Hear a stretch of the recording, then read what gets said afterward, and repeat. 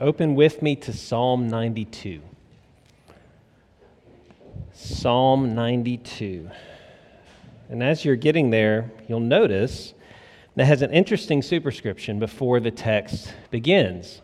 There are 150 psalms, and this, Psalm 92, is the only one that's designated for the Sabbath. Do y'all see that?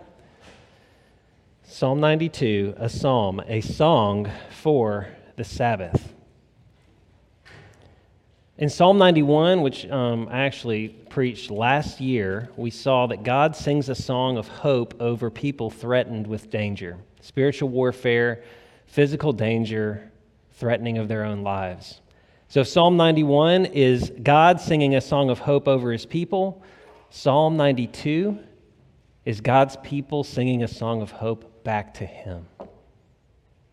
A song of gratefulness back to our God. So let's pray, and then we're going to jump right into Psalm 92. Let's pray. Heavenly Father, thank you so much for your word. I do pray, Lord, that your Spirit would be at work in our hearts as we consider it. I do pray, Lord, for these dear people who have gathered. Lord, as they come to this room with many things on their hearts and their minds, Lord, I pray that your psalm, your word, would be a balm to their soul. Lord, for me, I do pray, Lord, that I would be nothing more than your child and do nothing more than teach your word. Thank you so much for that freedom. And I thank you, Lord, that you are with us. When we gather in your name, you are with us. And Lord, today as we talk about worship and rest, the simplest rhythms of the Christian life, Lord, I pray that you would bless us. And it's in your precious name that I pray. Amen. Psalm 92, a psalm, a song for the Sabbath. It is good to give thanks to the Lord, to sing praises to your name, O Most High, to declare your steadfast love in the morning and your faithfulness by night, to the music of the lute and the harp, to the melody of the lyre. For you, O Lord, have made me glad by your work. At the works of your hands I sing for joy. How great are your works, O Lord! Your thoughts are very deep. The stupid man cannot know. The fool cannot understand this.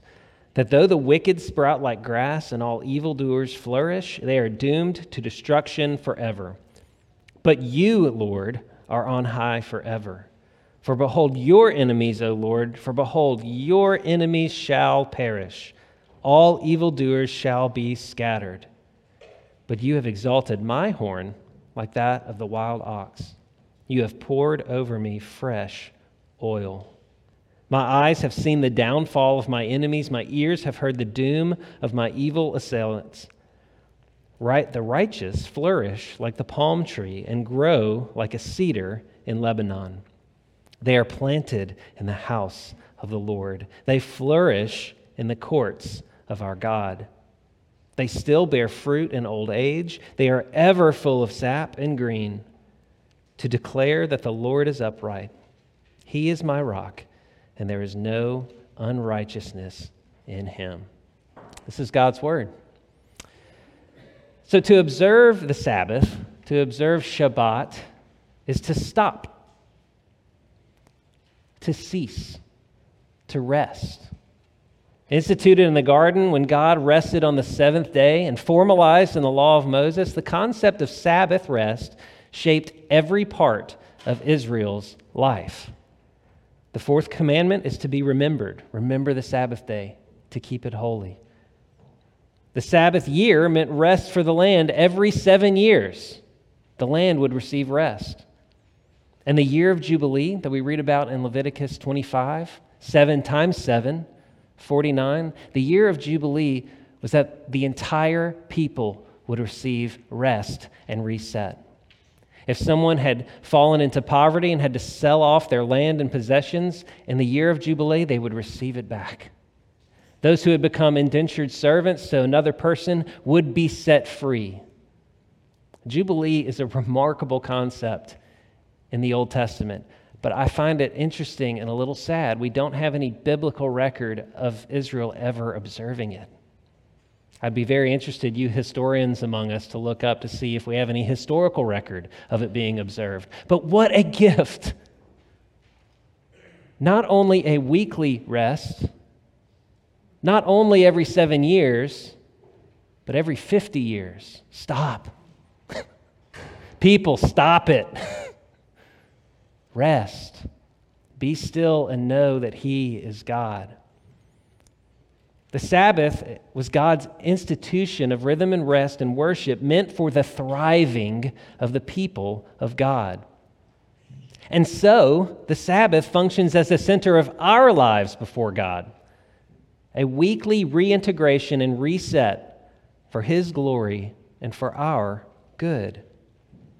Now remember, we've said it a couple of times. In fact, Brian brought it up a couple of weeks ago. Book 4 of the Psalms, which this is right at the beginning of, is particularly built around this idea of the reorientation of the people of God after they've been in exile, right? They've been through a terrible trauma and they are trying to reorient. They're trying to make sense of the world. And Book 4 helps them reorient. I believe it's right and good for us to ask in light of this psalm, how does the Sabbath reintegrate us? How do rest and worship reintegrate our souls? How does rest rebuild us? How does our worship shape us? What determines the liturgy of our worship? And here's the thing, everybody has a liturgy, not just the liturgical churches, right?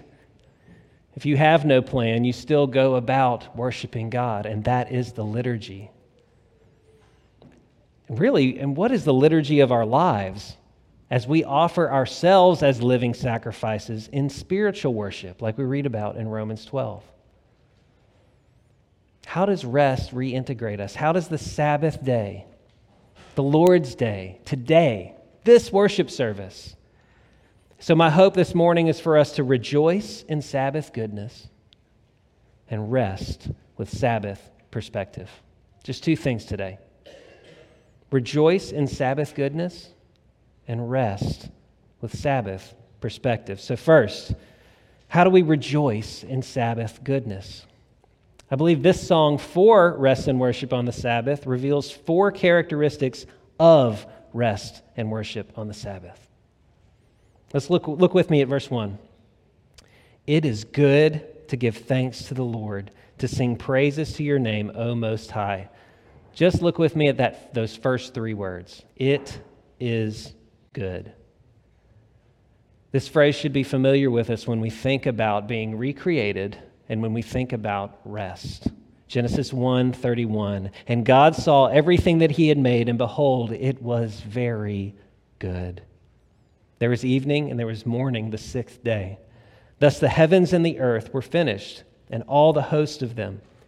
And on the 7th day, God finished His work that He had done, and He rested on the 7th day from all His work that He had done. So God blessed the 7th day and made it holy, because on it God rested from all His work that He had done in creation. It is good. From the very beginning, Sabbath is given to creation as a covenant ordinance. We've talked about this before. A gift from God alongside work and intimacy. These 3 things He gave us in the garden, right? Because made in God's image, He works, so we work. Made in God's image, He rests, so we rest. Made in God's image, He lives in intimacy, God the Father, God the Son, God the Holy Spirit, and we do the same.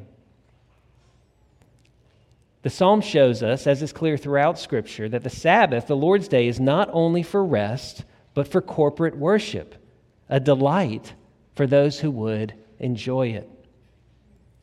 And this rest and worship is so good that Scripture describes it as perpetual. Listen to Exodus 31. Therefore, the people of Israel shall keep the Sabbath, observing the Sabbath throughout their generations as a covenant forever. It is a sign forever between me and the people of Israel that in 6 days the Lord made heaven and earth, and on the 7th day He rested and was refreshed. Did y'all hear that? The Sabbath is a sign forever of the covenant God has made. But let's ask this question. What is good about the Sabbath? What is good about rest and worship? Look at verse 1 again. It is good to give thanks to the Lord. Let's stop there. We rejoice in Sabbath goodness with gratefulness.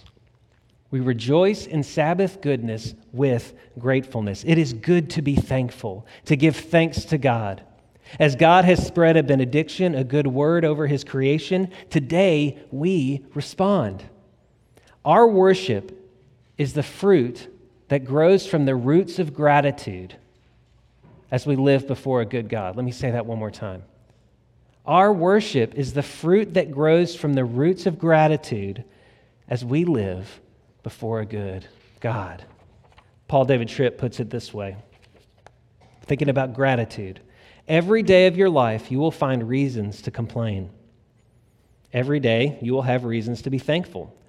These two themes, complaint and gratitude, pull at the heart of each of us. They form fundamentally different ways of viewing the world because they're rooted in fundamentally different ways of viewing yourself. Do you find it easier to complain than to give thanks? Is grumbling the ambient noise of your existence? Are you easily irritated and quickly impatient? Or do you look at your world and find yourself blown away at the many reasons you have every day to give thanks? Humbled by the myriad of things that you enjoy, that you could never argue that you deserve. If you have placed yourself at the center of your world, the small confines of your wants, your needs, your feelings, then you will live with an entitled attitude and consequently will have constant reason to complain. But if you humbly admit that as a sinner you deserve nothing, that every good thing in your life is an undeserved blessing, you will find reasons to be grateful everywhere you look. And listen to this, hone in on this. This is where corporate worship helps profoundly. The regular gathering of God's people for worship serves to shift your meditation from complaint to gratitude by reminding you of who you really are and confronting you with the beautiful and faithful mercy of God towards you. I had to put this into practice myself, even getting ready for this sermon this week. As some fears started to rise up, I remembered and was told by someone else, some wise biblical counsel, to look to the box that I keep right in front of my window. So if you go in my office, I have this small little chest. It was actually my grandfather's humidor. It's like lined with copper on the inside. And I have this habit, never really thought much of it, but I would just throw thank you notes into it. And this week, in preparation for this sermon, I simply opened up the box and I pulled out those thank you notes and I started to read through them. And I got to one that was in a blue envelope with some blue construction paper on it, and I pull it out, and it's the handwriting of about a first grader. And I just start losing it. Any anxiety I was feeling literally melted out of my body in the form of tears. And as a kid who's a senior hire here at Redeemer now, but this is when he was in elementary school, and it just said, thanks for being my teacher. I needed that gratitude for my own gratitude's sake, to face the fears that I was experiencing. Friends, do y'all get it? Do y'all hear me? It's like in Joshua 4 when they pass through the river and God says, I want you to stack up 12 stones so that when your children come along and they say, what are these stones for? What are they going to do? They're going to recount the good things that God has done. Do y'all see how gratitude in worship shapes the very way our brain is engaging the world? I had to do this myself. The beautiful thing about praise and thanksgiving is that we do not send good vibes of gratitude into the universe, as some might suggest, right? We've talked about this. Even the American Psychological Association has studied that feeling gratitude puts you in a better brain state, and they recommend you start your day with gratitude. It's very good, but we direct our gratitude somewhere.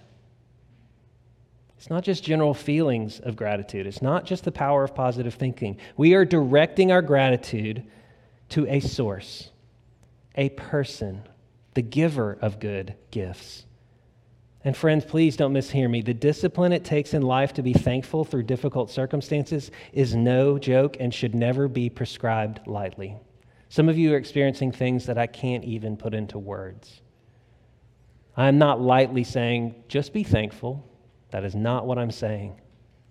However, thankfulness is the good, true, and genuine response of someone who sees and remembers what God has done, which opens our eyes to what He is doing and what He will continue to do. Do you see it?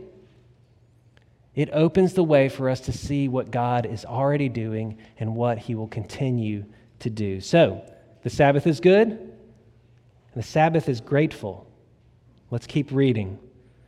Next, we see and we rejoice in Sabbath goodness with music. Look with me at verse 1 again and at verse 3. Sing praises to your name, O Most High. Jump down to verse 3. To the music of the lute and the harp and the melody of the lyre. This good thanksgiving of worship and rest is musical. The word mizmor, which we translate as psalm, is actually translated into Greek as to pluck, as on the strings. Isn't that interesting? This points to the inherent musical quality of the Psalms, which has sadly been lost a bit as many Christian traditions utilize language from the Psalms in their songs, but don't often connect those songs to particular psalms. We need to know where our words are coming from. This is the songbook of Scripture. And we don't have to sing them word for word, right, to music that was set 200, 300 years ago. But we do sing these words. In so many of the songs that we sing at Redeemer, we sing these words. Now notice, he names particular instruments here. Verse 3, the lute, the harp, and the lyre. These were instruments of the time. Some even used by the pagan nations around Israel. Isn't that interesting? That did not disqualify their use in Israel's worship just because other people used them? I find that fascinating. They represent the musical language that the people spoke. Now, if we turn to Psalm 33, we'll see that it tells us to play skillfully on the strings. So yes, excellent in music is a priority for the worship of God, for sure. But for whom? Who is that excellence for? Is it for us? Our aesthetic preferences, what we like to hear? Not unto us. Not unto us, but unto you, Lord, be all glory and honor. Musical worship, then, is not entertainment. It's not performance. But what is it? Look with me at verse 2. To declare your steadfast love in the morning and your faithfulness by night. Musical worship is a full-bodied declaration of God's chesed, His covenant love and loyalty. And so Sabbath rest and worship is good. It is grateful. It is a musical declaration of God's work. Rest and worship is good. Rest and worship is grateful. Rest and worship is musical. Next, we rejoice in Sabbath goodness with delight. Friends, it's delightful. Look with me at verse 4. For you, O Lord, have made me glad by your work. At the works of your hands I sing for joy. It would be sufficient to praise God through music with thankful hearts, simply because the Sabbath is good. But the psalmist here, you notice, goes further. We gather here not just out of habit, nor just out of duty, though those things do reveal our character and our priorities. Friends, we gather here out of delight. We gather here out of delight. The psalmist stands in appreciation and awe of what God has done. Duty only sustains us for so long. Right? You've experienced that. Duty will only sustain you for so long and can remain divorced from devotion. Habits are broken when new habits are formed. But delight keeps us coming back. If we come back to worship week after week for the music or the prayers or the preaching or the community, we will not sustain. You will not sustain. No church in its activities can sustain what only the character and work of God is meant to sustain. This is how the Sabbath reorients you. This is how the Lord's Day shapes us. God calls his people together, and together they recount the work of God. Friends, we tell the story every single week, don't we? It's the same story. We tell it to one another when we gather in small groups and large groups. We tell it from the pulpit. We tell it in our prayers. We tell it in our songs. We tell it in our sacraments. We just keep saying the same story that we delight in, the good news of the gospel. So the Sabbath is good, grateful, musical delight in the work of God. If you don't remember anything else from today, and that's totally fine if you don't, remember that the Sabbath is the good, grateful, musical delight in the work of God, what he has done.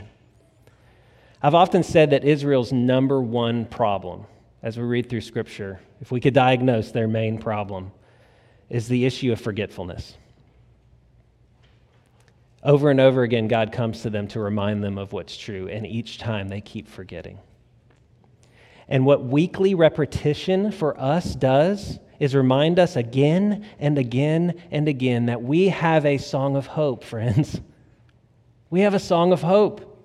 And so we gather to sing it each and every week. In Psalm 91, like I said, God sings a song of hope over his people threatened with danger. Psalm 92 is our response, singing back to him with one another. It's the call and response of faith, hope, and love. The call and response of a people and their beloved King. That's a call and response I want to be a part of. That's a song that I want to sing. So worship looks like the call and response of a true King and his people, and it's more than the sum of its parts, okay? Worship is more than the sum of its parts. I delight in hearing the Word of God preached week in and week out by my brothers, the other pastors here at Redeemer. But friends, good preaching is not why I'm here, and it's not why you're here. I love our music team, the choir, the psalms, hymns, and spiritual old and new songs of the church. Gosh, they're fantastic. But they are not why I'm here. And they're not why you're here either. Most Sunday evenings, my wife and I meet with our growth group in our home, and we share a meal. We share the good and the bad of our lives, and we pray for one another. It's a delight. But that community is not why I'm here. And it's not why you're here. I could go on and on and on. We could talk about why the church is amazing and areas where we need to grow and ways in which we flat out failed. Not just the Church Universal, but this one. We could go on and on and on, but we are here. Why? Because God has called a church out of the wilderness. He has called a people out of the wilderness. He's told us to stop and rest and worship him. And so we delight in this good, grateful, musical delight in what he has done in our lives and pray that he would continue that. We rejoice in Sabbath goodness. Next, we see in the psalm that we can rest with Sabbath perspective. We've rejoiced in Sabbath goodness. Now we rest with Sabbath perspective. How can the Lord's Day give us perspective? This psalm gives perspective on both the fate of the wicked and the fate of the righteous. So first, let's look at the fate of the wicked. Look with me at verses 5 through 11. How great are your works, O Lord! Your thoughts are very deep. The stupid man cannot know. The fool cannot understand this, that though the wicked sprout like grass and all evildoers flourish, they are doomed to destruction forever. But you, O Lord, are on high. Your enemies shall be scattered. Verse 10, but you have exalted my horn like the wild ox, poured over me fresh oil. My eyes have seen the downfall of my enemies. My ears have heard the doom of my evil assailants. Reading this, we might ask alongside Job in Job 21, why do the wicked live, reach old age, and grow mighty in power? Why do they do so well, the evil in this world? This psalm acknowledges that even though people will do great evil, sometimes even in the name of God, they are doomed to destruction. Now, look with me at verse 6. It says, the stupid man cannot know. Stupid here might be a slightly misleading translation, as this could more helpfully be translated as brutish or something like that. What do I mean? This has nothing to do with mental capacity. This has to do with what a person does with their mental capacity. Do y'all see the difference? That's what we're talking about here when we translate this as stupid. Not mental capacity, but what a person uses their mental capacity for. Spurgeon puts it this way: a person may be a philosopher, yet be such a brutish being that he will not own the existence of a maker.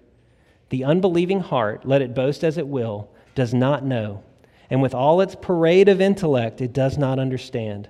A man must either be a saint or a brute. He has no other choice.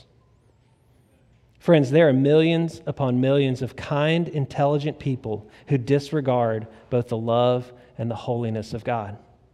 Made in the image of God, they tragically become animal-like only in the sense that without God, life begins and ends with nothing outside of life itself. Do you see that? Life is entirely self-referential if we're not living before God. A self-made, self-referential, existential life is one that forsakes the honor and dignity of living as a beloved child and resting in His design for our lives. But let's not just look outside of us. Let's look here. Let's turn our eyes inward. How often do you and I become practical atheists? Acknowledging God, but living day in and day out as if He doesn't exist. As if He doesn't exist. And I'll tell you all this, my prayerlessness at times reveals my insatiable desire for autonomy, to be my own, to belong to myself, to be responsible for myself. How freeing is it to quit fighting for my autonomy and start resting in my utter dependence? How many of you have discovered your complete dependence by coming to the end of yourselves? You don't have to raise your hands, but you're welcome to if you want to. I'm there right now. If you do not believe today, please do not hear me saying something I am not saying. This is not a flippant disregard by the psalmist of those who do not agree with him. This is simply another example in Scripture of a simple fact of life. There are only two ways to live. There are only two ways to live. We can live in the light of the way of Christ or in the darkness of our own way. Friends, I want to invite you into Sabbath rest. I want you to come and rest. It's the invitation I want to make to you today. I want you to become a child of God, not because your new siblings are going to be so great, because let's be honest, we're probably not going to be that great. But I want you to be a child of God because God calls you to rest. This life was not meant to be lived without worship. You will worship something. I want you to begin worshiping Christ today if you don't know Him. Look with me at verses 8 and 9. But you, O Lord, are on high forever. For behold, your enemies, O Lord, for behold, your enemies shall perish. All evildoers shall be scattered. We see a transition here. The psalmist praises God for His transcendence and looks forward to the day when God will execute justice against evildoers. Interesting for a psalm for the Sabbath, right? Praying for the downfall of the evil people. Christians, this should be comforting on the one hand and really humbling on the other. Comforting that the evil done to us will be dealt with, but humbling in that I was an enemy of God. I deserve to be scattered. There's not enough goodness in me for God to spare me from justice, yet through Christ I am somehow spared. I can't say anything to that besides hallelujah. I was spared. I should have been counted among the evil. This Sabbath perspective is a reminder to my soul of where I would be save for the grace of God. I would be counted among that number, but I'm not. The Sabbath day, which for Israel was Saturday, was Jesus' darkest day. Think about it. Good Friday, painful, terrible death. Saturday, darkness, separation from his Father. His Father, our Father, allowed his one and only Son to be tormented and killed. Why? How? Because of the joy set before him. Because of the joy set before him. Friday and Saturday could be hell because justice would be accomplished and the way to heaven opened on Sunday. That's why Friday and Saturday could be hell for Jesus, because justice was being accomplished. The seismic shift of the most fundamental institution of Judaism from one day, Saturday, to another, Sunday, was due to the earthquake of Sabbath wrath, Sabbath justice, and subsequent peace. This had to happen. We cannot enjoy peace with God if there is not first war against sin and wickedness and abuse of God's image done to us and through us. Friends, y'all know that war has to be waged. And it has been waged. That war was God's to fight, and he fought it on the cross and won it in the resurrection. Now our Sabbath rest means acknowledging that on the one hand, we act in this world according to the character of God. But on the other hand, we leave to God what belongs to him. Oh, the mystery of this. We live in the mystery of the Sabbath, that we rest when it seems like there's so much to be done. Because God is at work. Friends, y'all hear me? God is about the work of justice. It is finished, and it will be finished. Friends, if you feel angry about what's going on in our world or even in your own world, it's telling you something about what you value. Underneath that anger could be fear of what might be. But even deeper than that, there may be a sadness that things are not the way that they're supposed to be. Does that make sense? Your anger might be a bit of a barometer telling you about what you care about. The psalmist lets that protest, that grief be directed to the right place, the throne room of someone who has, is, and will do something about it. He's powerful enough to do something about it. So may we do the same. Bring those petitions to God. Rest in worship knowing that he has it. Finally, we rest with Sabbath perspective on the fate of the righteous, not just the wicked. We see what will happen to the righteous ones. Look with me at verses 12 and 13. The righteous flourish like the palm tree and grow like a cedar in Lebanon. They are planted in the house of the Lord. They flourish in the courts of God. When the righteous flourish, notice where they flourish. Did you see it? The righteous flourish in the house of God. They flourish in the house of God. Worship is meant for our flourishing. It roots us. Yes, the Christian life is so much more than just what happens here on Sunday morning. But Sunday morning is not tangential to the real Christian life. It is actually what shapes the Christian life, nourishes the Christian life, empowers the Christian life. Look at verse 12 again. For the original audience, palms and cedars would represent dignity and stability. Okay, that's what they would stand for in this type of poetry. So what do we mean when we say dignity? When we talk about palms and cedars, this strength of a strong tree. Dignity means worship, word, and fellowship affirm who we are as image bearers. How do we have dignity in this place, in this worship service, and with this people? We find our place in the house of God. We find our place. We are not orphans. We know who we are in this house. We have a name here. We have a future here. It's found here with the people of God. Next, stability. In shifting thoughts and feelings and circumstances of life, our roots hold. Our roots hold. Christ roots us and grounds us in love right here, weekly, strengthening those roots. Like Jesus as a lost little middle schooler in Luke chapter 2, may we be found in the temple, found in the house of the Lord, rooted in the courts of God.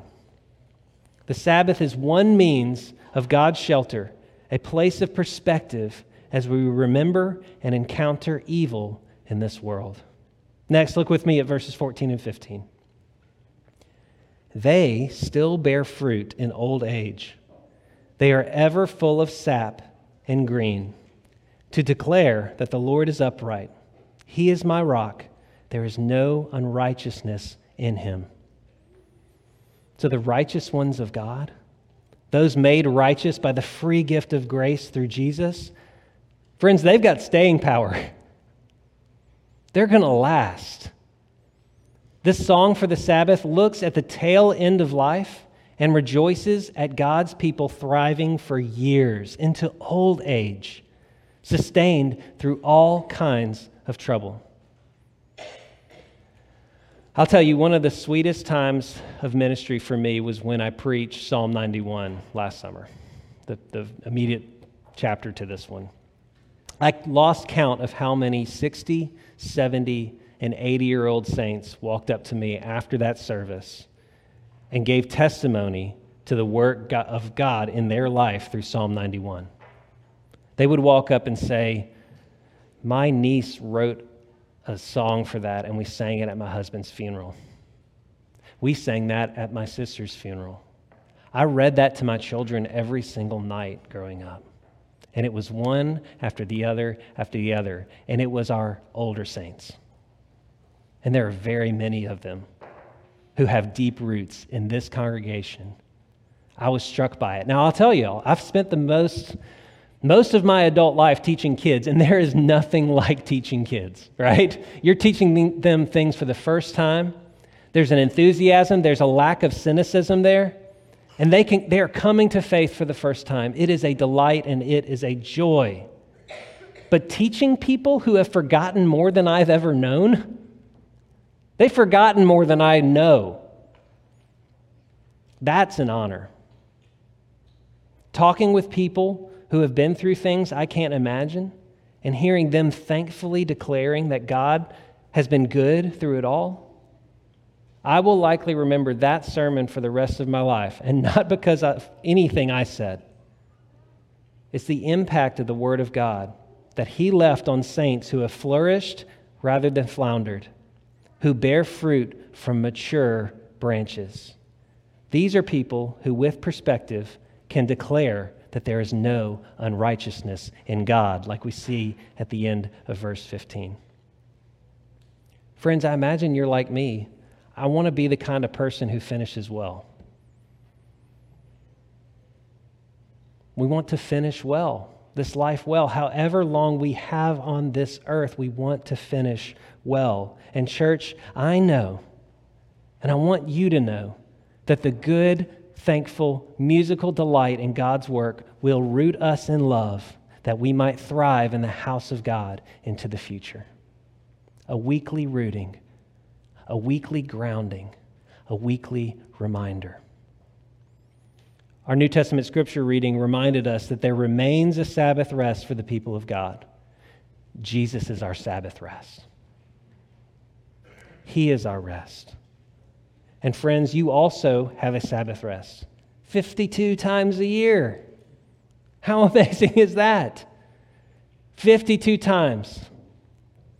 Hebrews says strive for it, because it's a rehearsal for our heavenly rest, right? It's a small picture of what the kind of rest we will enjoy in the new heavens and the new earth, that rest from sin and toil and pain and death. At our rehearsal dinner, Kristen wore a green dress that I gave her the day we got engaged.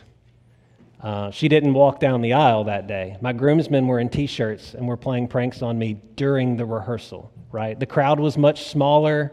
It was much more laid back. But that rehearsal and that rehearsal dinner, right, was beautiful. And it was necessary. Friends, this is our rehearsal dinner. This is the wedding feast of the covenant family.